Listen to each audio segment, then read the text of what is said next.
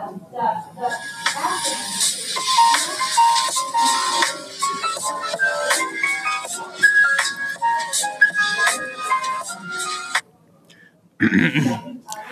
there, and welcome back to CG Podcast.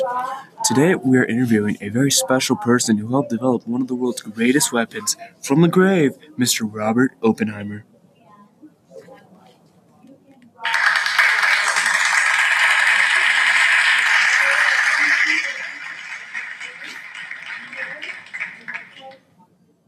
Thank you.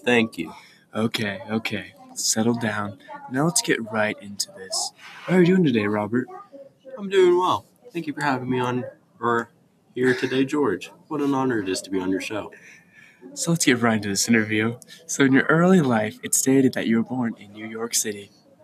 That is correct. I was born there April 22nd, 1904. Oh, well, happy late birthday, may I say.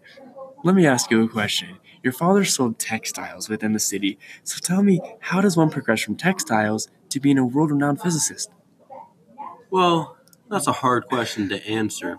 Mostly it's something I was good at and followed into a profession. Very, very fascinating. What an achievement, I might say. What was it like growing up in New York City? It was nice, a lot of people, and can get extremely busy at times. Although I seem to have managed. That's very interesting. My uncle lived in New York City. Anyways, back onto the topic at hand.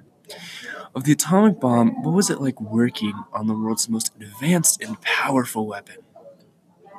Honestly, it was pretty stressful. We needed to get it done before everyone else, and that was the important thing. The government funded just about everything, minus food expenses, of course.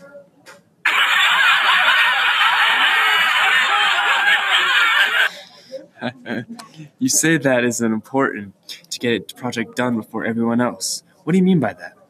Well, the Manhattan Project was very secretive, even though most people working against us already knew what was up.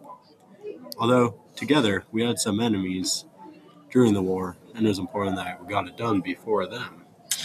And would you say you feel responsible for the events that took place in Hiroshima and Nagasaki? Well, that one's pretty hard to answer.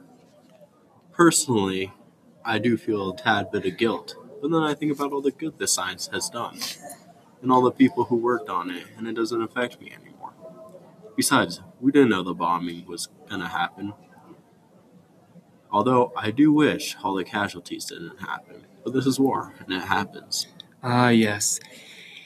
And you worked with other physicists, including Albert Einstein. What was it like working with him? Well, it was an experience, might I say. I definitely think he got a lot of the attention and fame, and for good reason. He was an incredible guy, very smart. But don't you wish you received the fame he did? You had so much to do with the project, correct? Well, honestly, I'm not much of a people person myself. Well, the science behind the research is pretty complicated. Could you think you could possibly describe it in terms that the general public would possibly understand? Well, it's all pretty complicated stuff. I could go into hours long talks about this, but mostly it involves nuclear fusion, which is when the smallest particle of an atom is split into two, creating nuclear energy. Very, very fascinating. I'm sorry, but that looks like all the time we have here for today. Thank you, Mr. Robert Oppenheimer, everyone.